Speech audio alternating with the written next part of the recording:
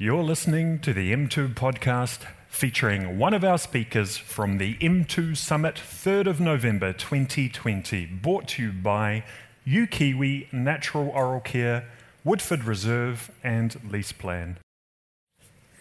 And speaking of understanding your target audience and who you're talking to, I'd like to introduce our next guest. He is not only one of the founders of Young Shand, an agency that brings creative digital media and strategy all together under the one roof, but he's also prepared for today's talk by running a half marathon over the weekend. Please welcome to the stage Duncan Shand.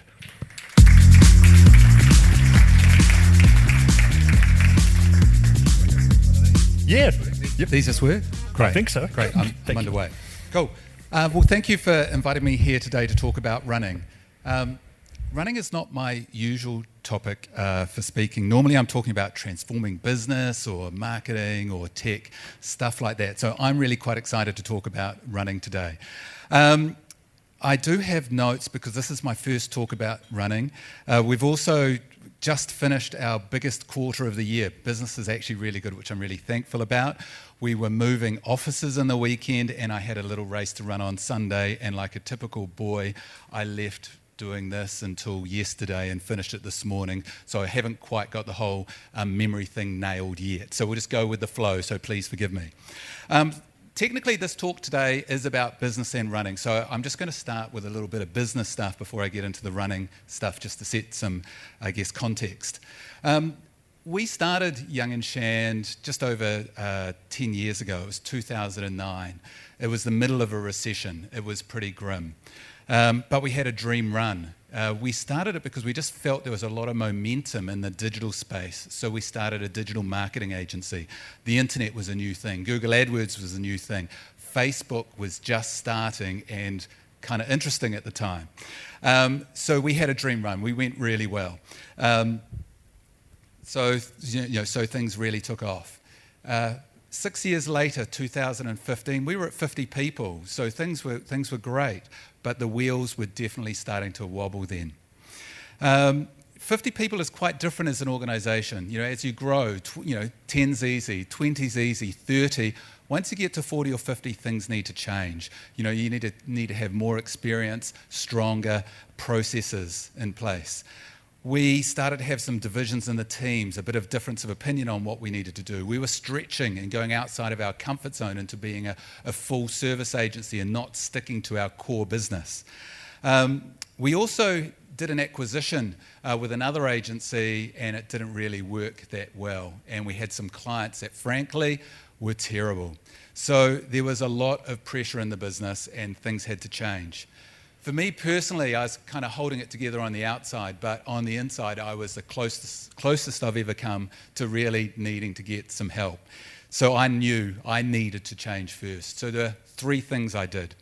The first was I cut down on my caffeine intake. I was drinking 3-4 cups of coffee a day. It gave me lots of energy, but it also I was just going bang, bang, bang too fast, and I wasn't really calm, I wasn't really mindful, wasn't really settled.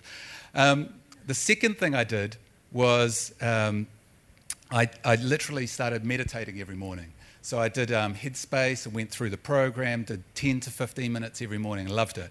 So I did that for over 2 years.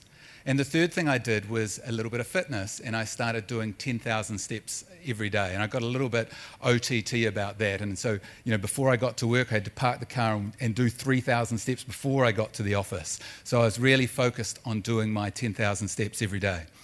I probably should have cut down the drinking a little bit, but I crossed that one off the list when I was deciding on my 3 things pretty fast.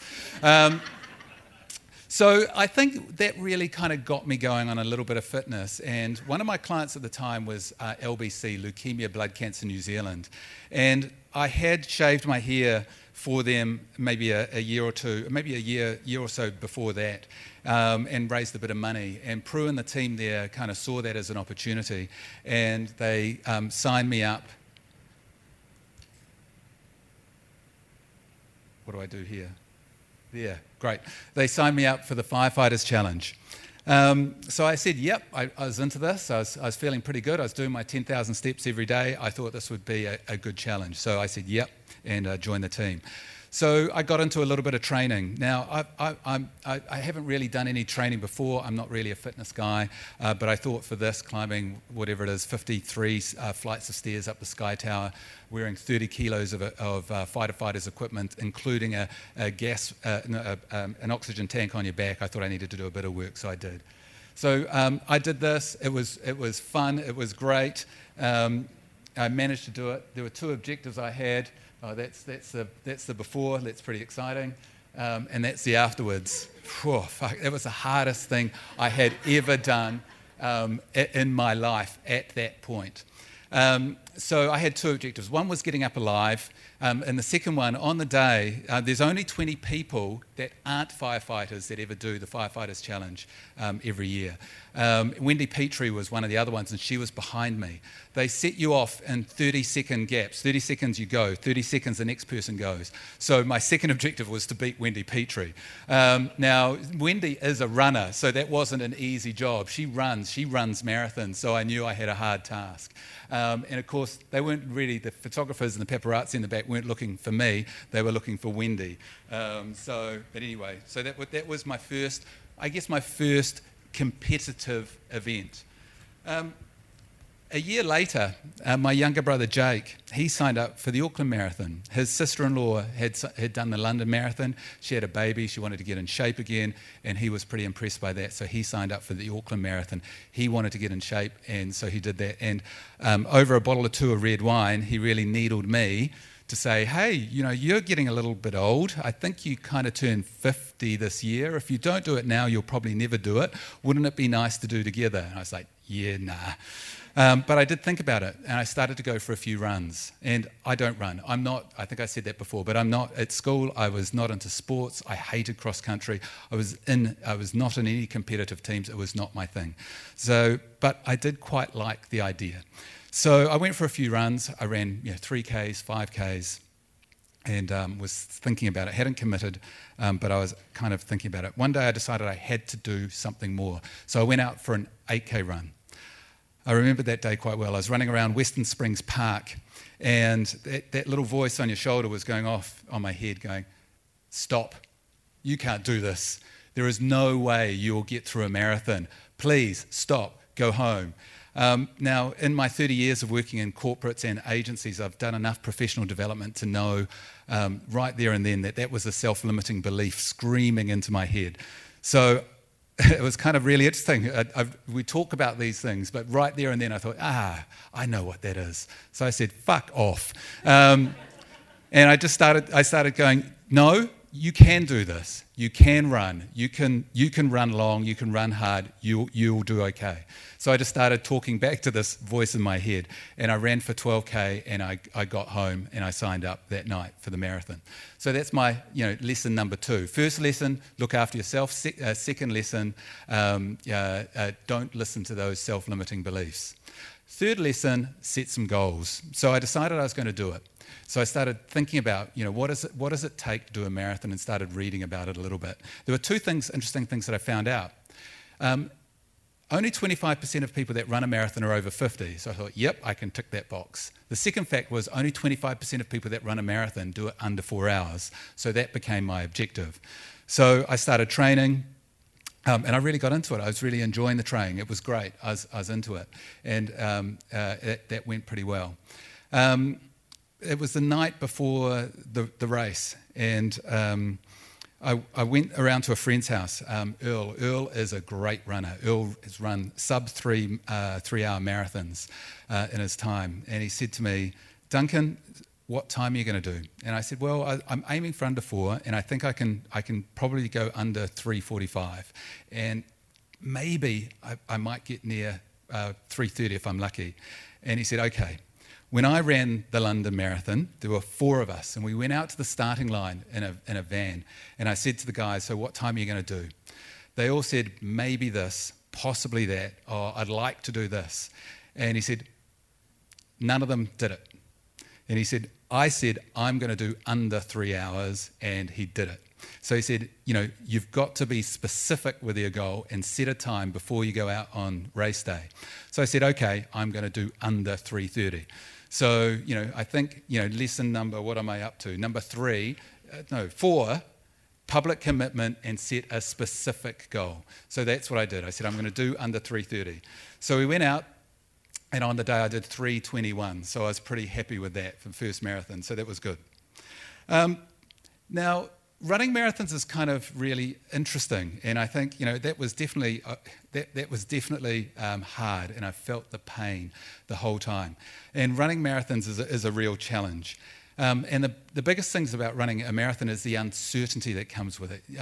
In training, you never run a marathon. You only ever run up to about 32, 33, 34, 35 Ks. You never run a marathon. It takes 4 weeks for your body to recover from the impact of actually running the marathon in the first place. So you can't run a marathon in training, otherwise you can't do any more training. So it's quite a weird thing. And I think that's one of the real beauties about running the marathon, is that going into the unknown and not knowing whether you'll actually make it or not, that last 10 minutes is a real quest. There are so many things that can go wrong in a marathon. You can eat wrong, you can train badly, you can just fall over, and there's always pain. You'll have a calf go, you'll have your thighs hurt, your feet will hurt. There is always something hurting, and you've got to learn to live with that pain.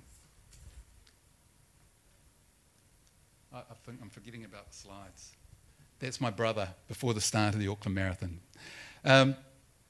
So that's the Auckland Marathon again on the bridge, and now it's Queenstown. So we did Auckland, and after I did Auckland, I decided I'm kind of quite into this. I want to do. I'll do a marathon every year. So I signed up for the Queenstown Marathon, and Queenstown was interesting, and I literally fell down in the Queenstown race. Queenstown was a tough challenge. It's 60% hillier than Auckland, and 70% of it is on trails. It's on gravel and mud, so it's quite a hard course to run. So my challenge there was to try and run a faster time from Auckland on a harder course. One thing with Auckland, one thing I really did differently was to really focus on sort of an 80-20 running. I read a few books, and in business we talk about the 80-20 principle all the time. And so I started to apply that to my running. With running, they say 80% of your running should be easy, light and smooth. Don't make it tough. It's easier on the training, and you push yourself 20% of the time, and that's where the challenge is. And I think that's something that we should think about in business too. 80% of the time, business should be easy. It should be smooth. We should be clear about what we're doing. We should have everything documented and processes clear so the team knows what we're doing. But 20% of the time, we all need a tough challenge, a new project. That's where the opportunities are. So that's kind of what I started to apply in the running for Queenstown.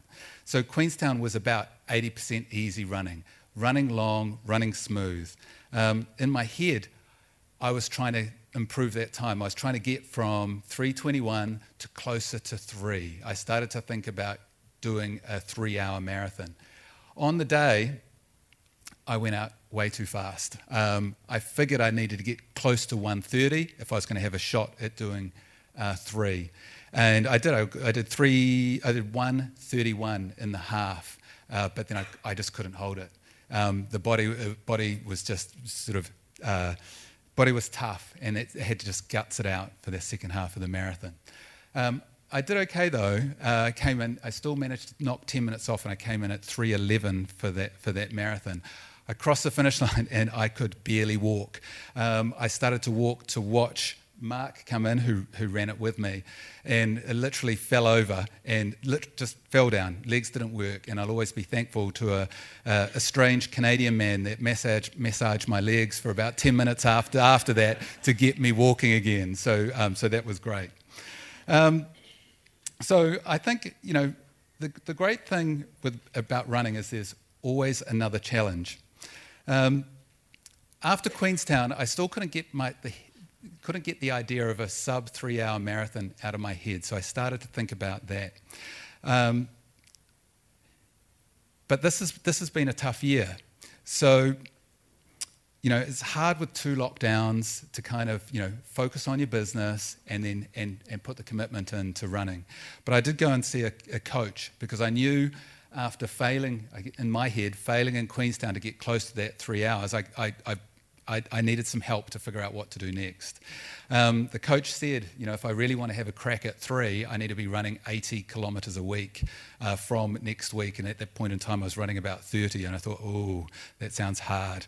So together we came up with another plan, and that was to run a fast half this year. So that's what I signed up to do in Auckland. Oh, there you go. Great. Excellent. Someone's doing that for me, I think. So that was good. So that was what we set out to do last week. Now, to do a sub 3-hour marathon, you've got to run 42.2 kilometres at 4 minutes and 15 seconds per kilometre, which is pretty tough. I ran Auckland at 4:46 and I did Queenstown at 4:30. So you have to bring your pace down quite a lot from there. So the idea of doing the half was kind of a slingshot to get running fast and feel what that was like. Coach said you really have to do about 1:24 to be able to do sub 3 marathon. And on the day, we decided the plan was to aim for 1:26. So that's what I did. That's what I set out to do. I didn't do it though. I had about 2 or 3 things go wrong, and they're all my fault. We're in the middle of moving offices. So on Friday, we were packing up. On Saturday, we had the movers in. And both of those, they're my 2 days I'm not meant to be doing anything. And I'm looking at my watch going, fuck, I've done 16,000 steps and 30 flights of stairs, carrying shit down three flights because there was no lift in our building and no aircon in our building. So it's quite hard work. And on Saturday, I thought, okay, I'll go in here and I'll do no work today because the movers are there. But it's really hard when you've got 6 big burly movers there and you're trying to not do any work. So again, I kind of overcooked it a little bit the day I was meant to be doing nothing. And then on the day, the race plan was really specific. 5 kilometres slow and then go fast. So he wanted me to do 5 kilometres slow, and the start of a race is really exciting. The middle of the race is really hard, and the end of the race is the jubilation and excitement about finishing is fantastic. That's what gets you there. And I just got caught up a little bit too much in the start, and I overcooked it again, ran a little bit too fast. So it didn't quite follow the race plan. So at the end of the day, I came in at 1:27, so I was about 1 minute and 50 off target, which was 4:09s, which I was still pretty pleased in. So right now, I don't know if I'm going to be able to do sub 3, but I'm still going to give it a crack. I think with more training, help from the coach, and finding the right flat course, I might be able to do it. So, I think having big goals, even though you fail from them, is really important. So the last kind of, I guess, lesson is persistence and failure. I think, working really hard and learning from your mistakes is important. I think, we've been in business now for 11 years. We've had highs, we've had really deep lows, but I think if you have a really clear vision about what you're doing, you work really hard at it with a lot of persistence, and you learn from mistakes, then I think just about 9 times out of 10, you'll pull through and do well. That's it. Thank you. Oh, look. Thank you very much. I won't ask you too many questions about running because it will just make me feel guilty, but there's some awesome crossover between the lessons from the marathon side and then the lessons from the business side. And I was thinking the whole way through that the failure is a really important part of it. Testing your own humility, even if you end up being massaged by a Canadian guy. But, that failure is really important. And it's easy to say, to learn from that, but I don't know if we do that well here. No. So what advice would you have for whatever the failure is, actually picking yourself up and learning from it? I think it's a mindset thing. I think we are almost programmed to not try a lot of the time, to not talk about what we want to do, to not make a commitment about it, to not put ourselves out there to do it so we don't fail, right? So I think the big thing is giving things a go and encouraging people to give things a go. Because the more experiences that we have and the more times we try, they're all learning opportunities. So I think it's a change in mindset from your group or your friends or your community or your family. And speaking of change in mindsets, can you talk a little bit, like if we go to the marketing side of things in that world, what's the sense in terms of the public sentiment out there now? It's been a really interesting year, and to me, I think the only way forward is to be positive about what we're doing. So no one is going to win in this world by taking a step back. And not investing and not trying to get ahead and not growing. So I think it's about being positive. We're really lucky as a business, and a lot of that is to do with our mix of clients. So we were very lucky not to have any tourism or events or retail clients that really took a big hit in that first lockdown. We were very fortunate there. But all of our clients are feeling strong and feeling positive, and we are way more positive and way more bullish about where obviously, I think as a country, than where we thought we would be. So I think it's about, if we can maintain some of that and be positive going forward, I think we'll be good. We were touching on some insights from Yale before, in terms of some of the psychographic stuff, like the focus on New Zealand made and the environment. Is there any advice that you would give to companies, apart from hiring yourself as an agency, which might not be a bad thing, but any advice in terms of how people communicate with their target markets now, with their communities? Yeah, I think one thing that I really want, encouraging all of our clients to do, is to be purposeful. So, it's, being woke takes a little bit of a bashing these days, but I think we're in a generation that want to see companies doing more than just trying to make products and make profit. I think we all want to support companies that are making a difference. So if you can make a difference with what you're doing and focus on that, and then embrace that, I think that is the number one job to do. Brilliant. Thank you very much for your time. Cool. Thanks, Andre. Thank you. You're listening to the M2 podcast, featuring one of our speakers from the M2 Summit 3rd of November 2020, brought to you by UKiwi Natural Oral Care, Woodford Reserve and Lease Plan.